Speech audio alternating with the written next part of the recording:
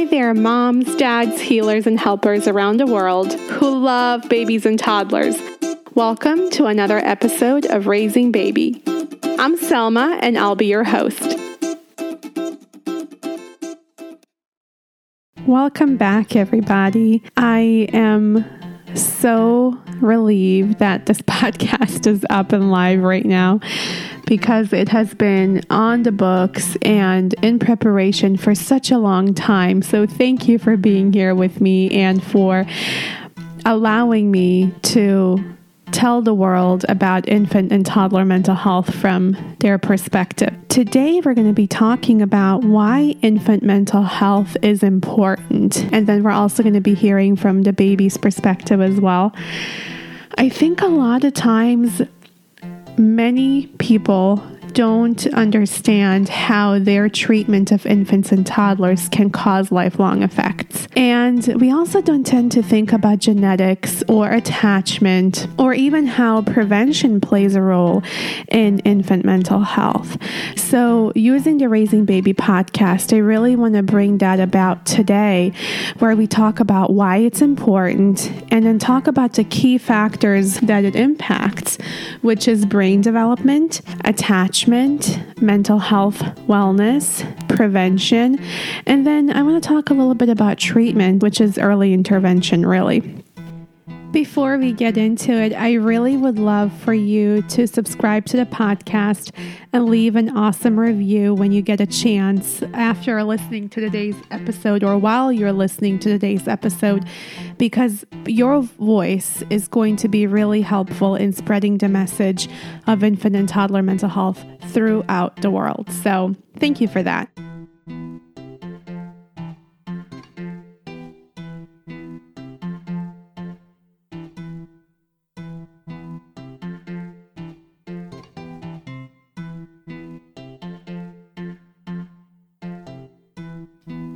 So why is infant mental health important?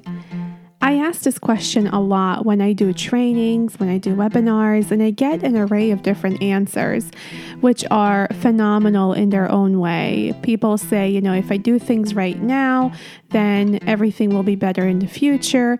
If I do things for my kid the way that I'm supposed to, then our relationship will be wonderful down the line. If I catch certain things for them now, then I can prevent a lifelong of trauma and lifelong mental health illness for them, and I can also prevent substance abuse or criminal involvement, etc. All of these are true. Every one of these that, I hear, they're true, because the amazing part about the infancy time, so the in utero through 3 years of age, and then extending it through toddler time, which is up to 5, is they're known as prevention years. So I want to talk about that in a little bit. But first, I want to get into brain development. Why is infant mental health important to brain development? In general, when we think about mental health, we think about the brain. We've seen those images, and we know that the brain is studied to help us understand what mental health is and how to make sure that mental health is taken care of.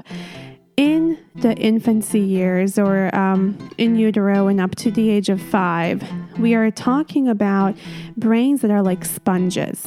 If you have ever been around an infant or a toddler, you will notice a new behavior in them every single day. You will notice that they've mastered a skill, that they've done something different, that they've connected certain connections. It's really phenomenal, and it just makes your heart super big and super wide and super proud of them. So and we've heard that expression, right? Our little ones have brains like sponges. So that really isn't a big surprise. What is a big surprise is that we have to be aware of that babies are born with brain cells that they will have for their lifetime. What they're not born with is the connections that are formed after they're born. And these connections are influenced by their environment and interactions with their caregiver. So when a baby is exposed to a caregiver who is present emotionally, physically, meeting their needs, then this baby's brain is going to start forming connections that are a learning brain connection. I'm hoping that makes sense. I'm trying to backtrack in my head right now as I'm talking. And then when babies, unfortunately, are met with a lot of trauma or inconsistency or are fearful of their caregiver and their environment, then their brain, the cells start forming connections that are survival connections. Their brain is a social organ that tells them, hey, this is what you need to do in order to protect yourself and survive. So what we want to strive for are brains that are learning brains versus, survival brains. And we will have other episodes on the podcast where we talk about the difference between survival versus learning brains. A really important part to remember is that the development of the brain begins a few weeks after conception. And the brain continues to develop while mom is pregnant with the baby. So mom's stress levels, her nutrition, prenatal care, taking care of herself and taking vitamins, etc., is going to play a crucial role in how many brain cells the baby is born with. So that's really important to keep track of. And in the first 3 years of a child's life, their brain has up to twice as many synapses. A synapse is when two neurons connect and make a connection. So they will have twice as many synapses as they will have in their adulthood.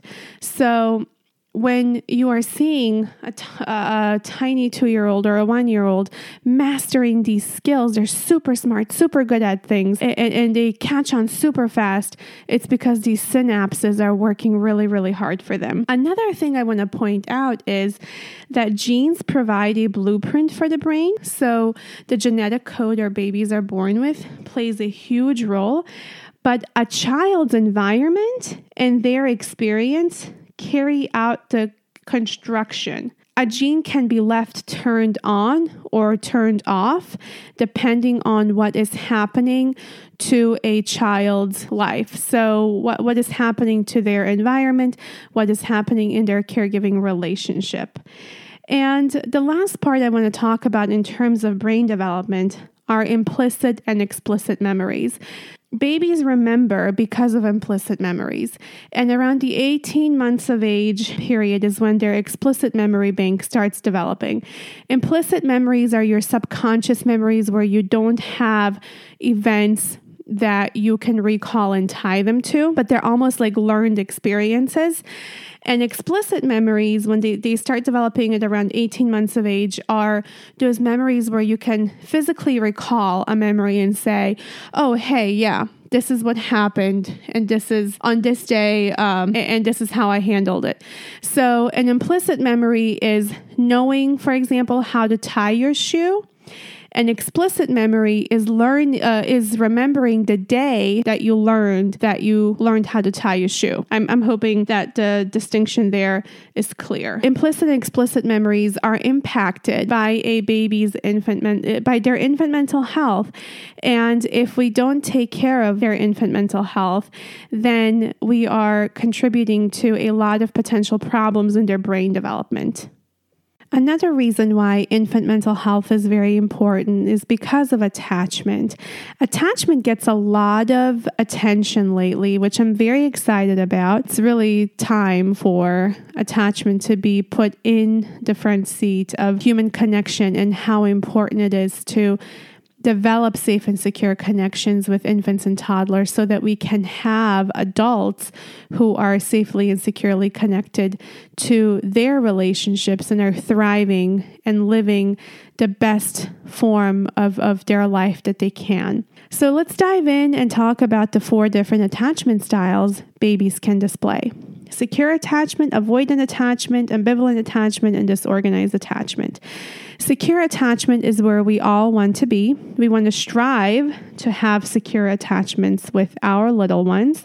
This is where our child's needs are met through the caregiver being emotionally and physically available and consistently meeting their needs, whatever they may be. Avoidant attachment is when a baby is quiet and anxious and withdrawn. They don't really know how to read their caregiver because their caregiver signals are inconsistent. They may meet their physical needs consistently. However, their emotional needs are not being met because the caregiver does not know how to accept what the baby is providing to them. And then we have ambivalent attachment. This is where a baby is also anxiously attached. This is where they may be very clingy. This is where a baby believes that, for example, if mommy leaves the room, then mommy is going to be so unhappy that she left me and I have to make a big fuss about it. Or a baby has a very hard time reading their caregiver's needs and therefore tries to please their caregivers by being clingy and needy and perceives their caregiver's behavior as a way to please them rather than the caregiver meeting the infant's needs. And then we have disorganized attachment. And this is where babies are abused and neglected through different forms of abuse and neglect. This is also a lot of times when we see developmental trauma occurring and attachment problems really taking a shape and controlling how the infant sees the world and perceives safety for themselves. So disorganized attachment is where we definitely don't want to be.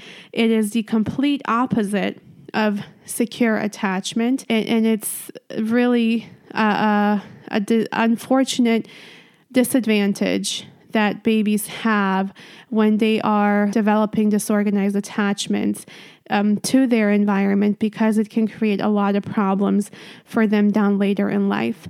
It's important to note that what I just talked about is really, really like the tip of the iceberg. There's a lot more that goes into all of these forms of attachments and how they develop, etc. And in future podcast episodes, we'll definitely talk about that. But I want to bring out something that's stuck with me ever since I've learned it. And it's that attachment styles are survival mechanisms.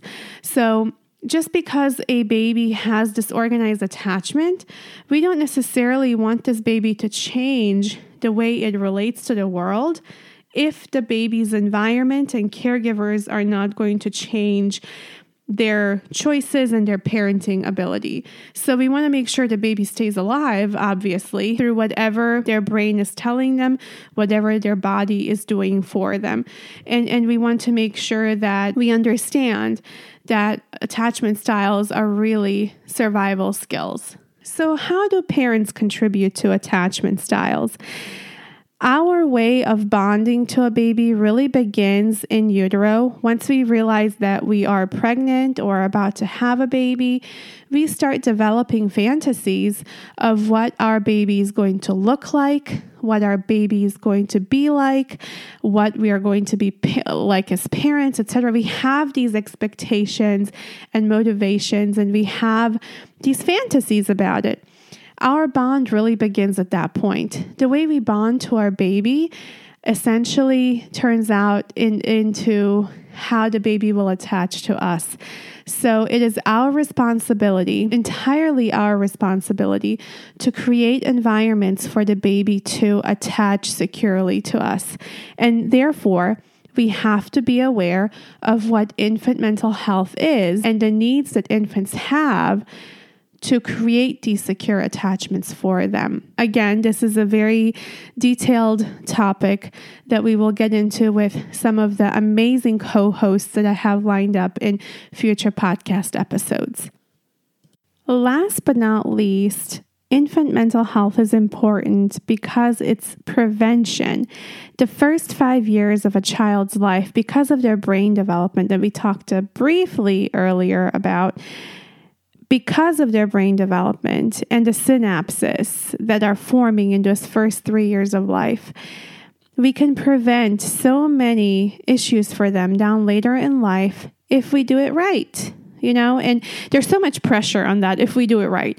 If we are good enough parents and are meeting our children's needs, I don't know, 30% of the time is the magic number I keep hearing. If we meet their needs 30% of the time, they will be okay. So infant mental health is prevention of mental health illnesses down later in life. If we can prevent serious mental health issues from continuing down into their life based on the parenting that we provide, the environment that we provide, then hey, why not? It is so, so important. We can prevent criminal behavior.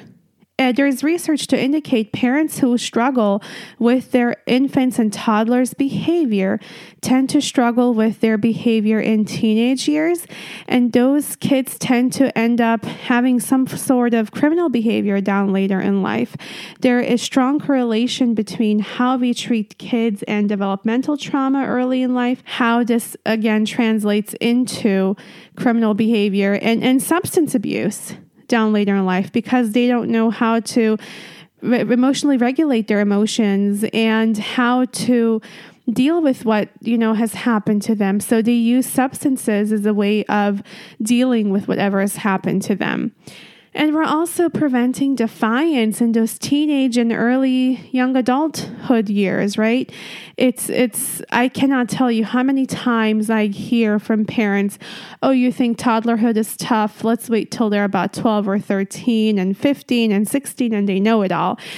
And yeah, based on the research and life experiences, those teenage years are difficult because, again, the brain is going through a very unique stage in its life, and it's going to cause some challenges. But if we use the early years of that same child's life and we develop a safe and secure connection with them, then those challenging years will be a little bit easier because the child and you will have a special connection that you can use to help guide them down the road. And prevention is also treatment. In my first episode, I talked about how early intervention is part of infant mental health.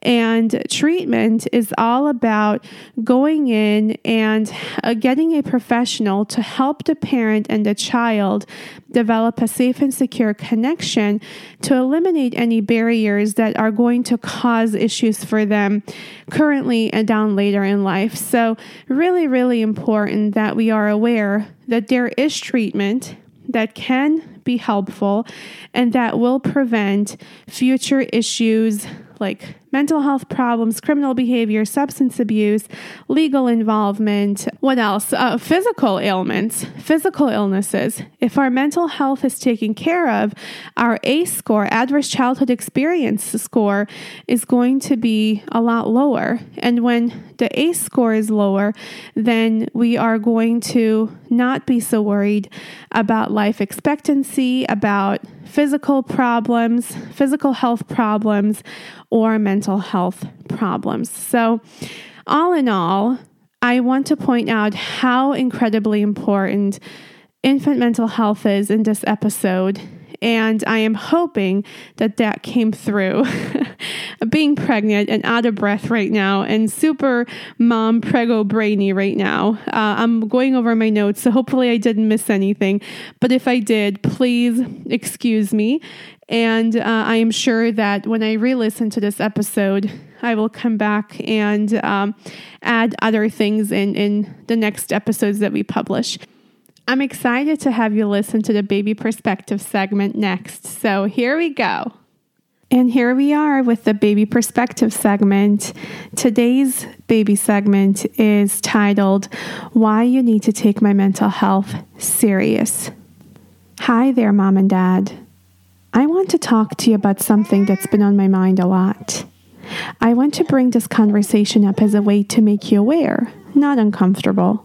I want to talk about why you need to take my mental health serious. Don't go anywhere now. I need you to stay present and really listen, please. I really need to express some things I want you to know and think about. I've been hearing a lot of people tell you that I won't remember things because I'm so little. If that's true, then why is it that I'm learning new things every day? And if that's true, why is it that I'm able to understand new things every day? And again, if that's true, why is it that I am beginning to process more emotions every day? Remember how I told you that my mental health is real and how important it is? I want to talk to you now about why you need to take it serious too. You need to take my mental health serious because what we do now, how we focus on it now, will literally make a life of difference for me. When you take my mental health serious now, you're taking my physical, social, and emotional health serious too. When you take my mental health serious now, you're taking our relationship serious. When you take my mental health serious now, you're ensuring that I will have a successful future. When you take my mental health serious now, you're giving me a chance at a life fulfilled with less worry. When you take my mental health serious now, you're able to give me a stepping stone for less heartache and problems. When you take my mental health serious now, you're ensuring that our relationship will grow and thrive throughout our lifetime together. When you take my mental health serious now, Mom and Dad, you're providing us both with tools to break any trauma cycles. When you take my mental health serious now, you're potentially locking away genes that could make me really sick in the future. When you take my mental health serious now, Mom and Dad, you're giving me a chance at a healthy physical life now and down the line. Mom and Dad, I could go on, but I'm beginning to think that you get the point. So now you may wonder, well, baby, where do I begin to take your mental health serious? No one has really given us these tools to do so. That's okay, Mom and Dad. We can learn together. After all of my mental health depends on our relationship. And every relationship becomes stronger through time and learning together. You are my blueprint for all other relationships I will have down later in life. I can give you a few pointers though. Are you ready? You can take my mental health serious by learning more about infant mental health, becoming aware of your own stuff and how it impacts our relationship, practicing warm, empathic, and reflective parenting skills with me, being firm but kind in your directives toward me, helping me learn about emotions through co-regulation with me, spending time with me, Mom and Dad, delighting in me, protecting me when I need to be protected, following my lead when you can, playing with me, enjoying with me, trying to understand the why behind my emotions and behaviors, taking me to regular doctor checkups, taking care of you too, Mom and Dad. Go on date nights, have fun with each other, and enjoy each other too. Because when you're happy and taken care of, I'm happy and taken care of. Explore with me. When others tell you I won't remember, don't believe them. Allow me to come to you when I need you. Don't push me away. When I do something that may not be okay, teach me. Don't punish me. There's a big difference. Don't argue in front of me, please. Or please also don't argue about me. Be with your friends and let's have play dates as much as possible. Let's spend a lot of time outside. Nurture and nature is good for me. And most of all, Mom and Dad, if you ever feel exhausted, tired, drained, which I know you do, I can keep you very busy. It's okay for you to take a break. Again, if you are happy and rested, I am going to be okay and rested. Ask for help, Mom and Dad, when you need it. When you ask for help, you're also teaching me how to handle things that come up for me that I can't handle on my own. And who better to ask for help than the two of you as I grow older? Please model this behavior for me. I need you to model for me what it looks like to have a good mental health. You will give me all the tools I need through this. Mom and Dad, I love you. I need you in all aspects of my life. I need you to work together with me to help me build a healthy mental health. That's why this is so important. Before we end today's session, I wanted to give you a quick introduction to our next episode, which is all about how we can prevent infant mental health problems and future mental health illnesses for our babies and toddlers. So I hope you come back and we get to share some more time together next week. Thank you so much for listening to today's show. I am incredibly lucky and honored to have you be part of this journey with me. I want to thank you for your time and dedication and interest in infant mental health and raising babies. Have a wonderful rest of your day, and I look forward to speaking with you next week.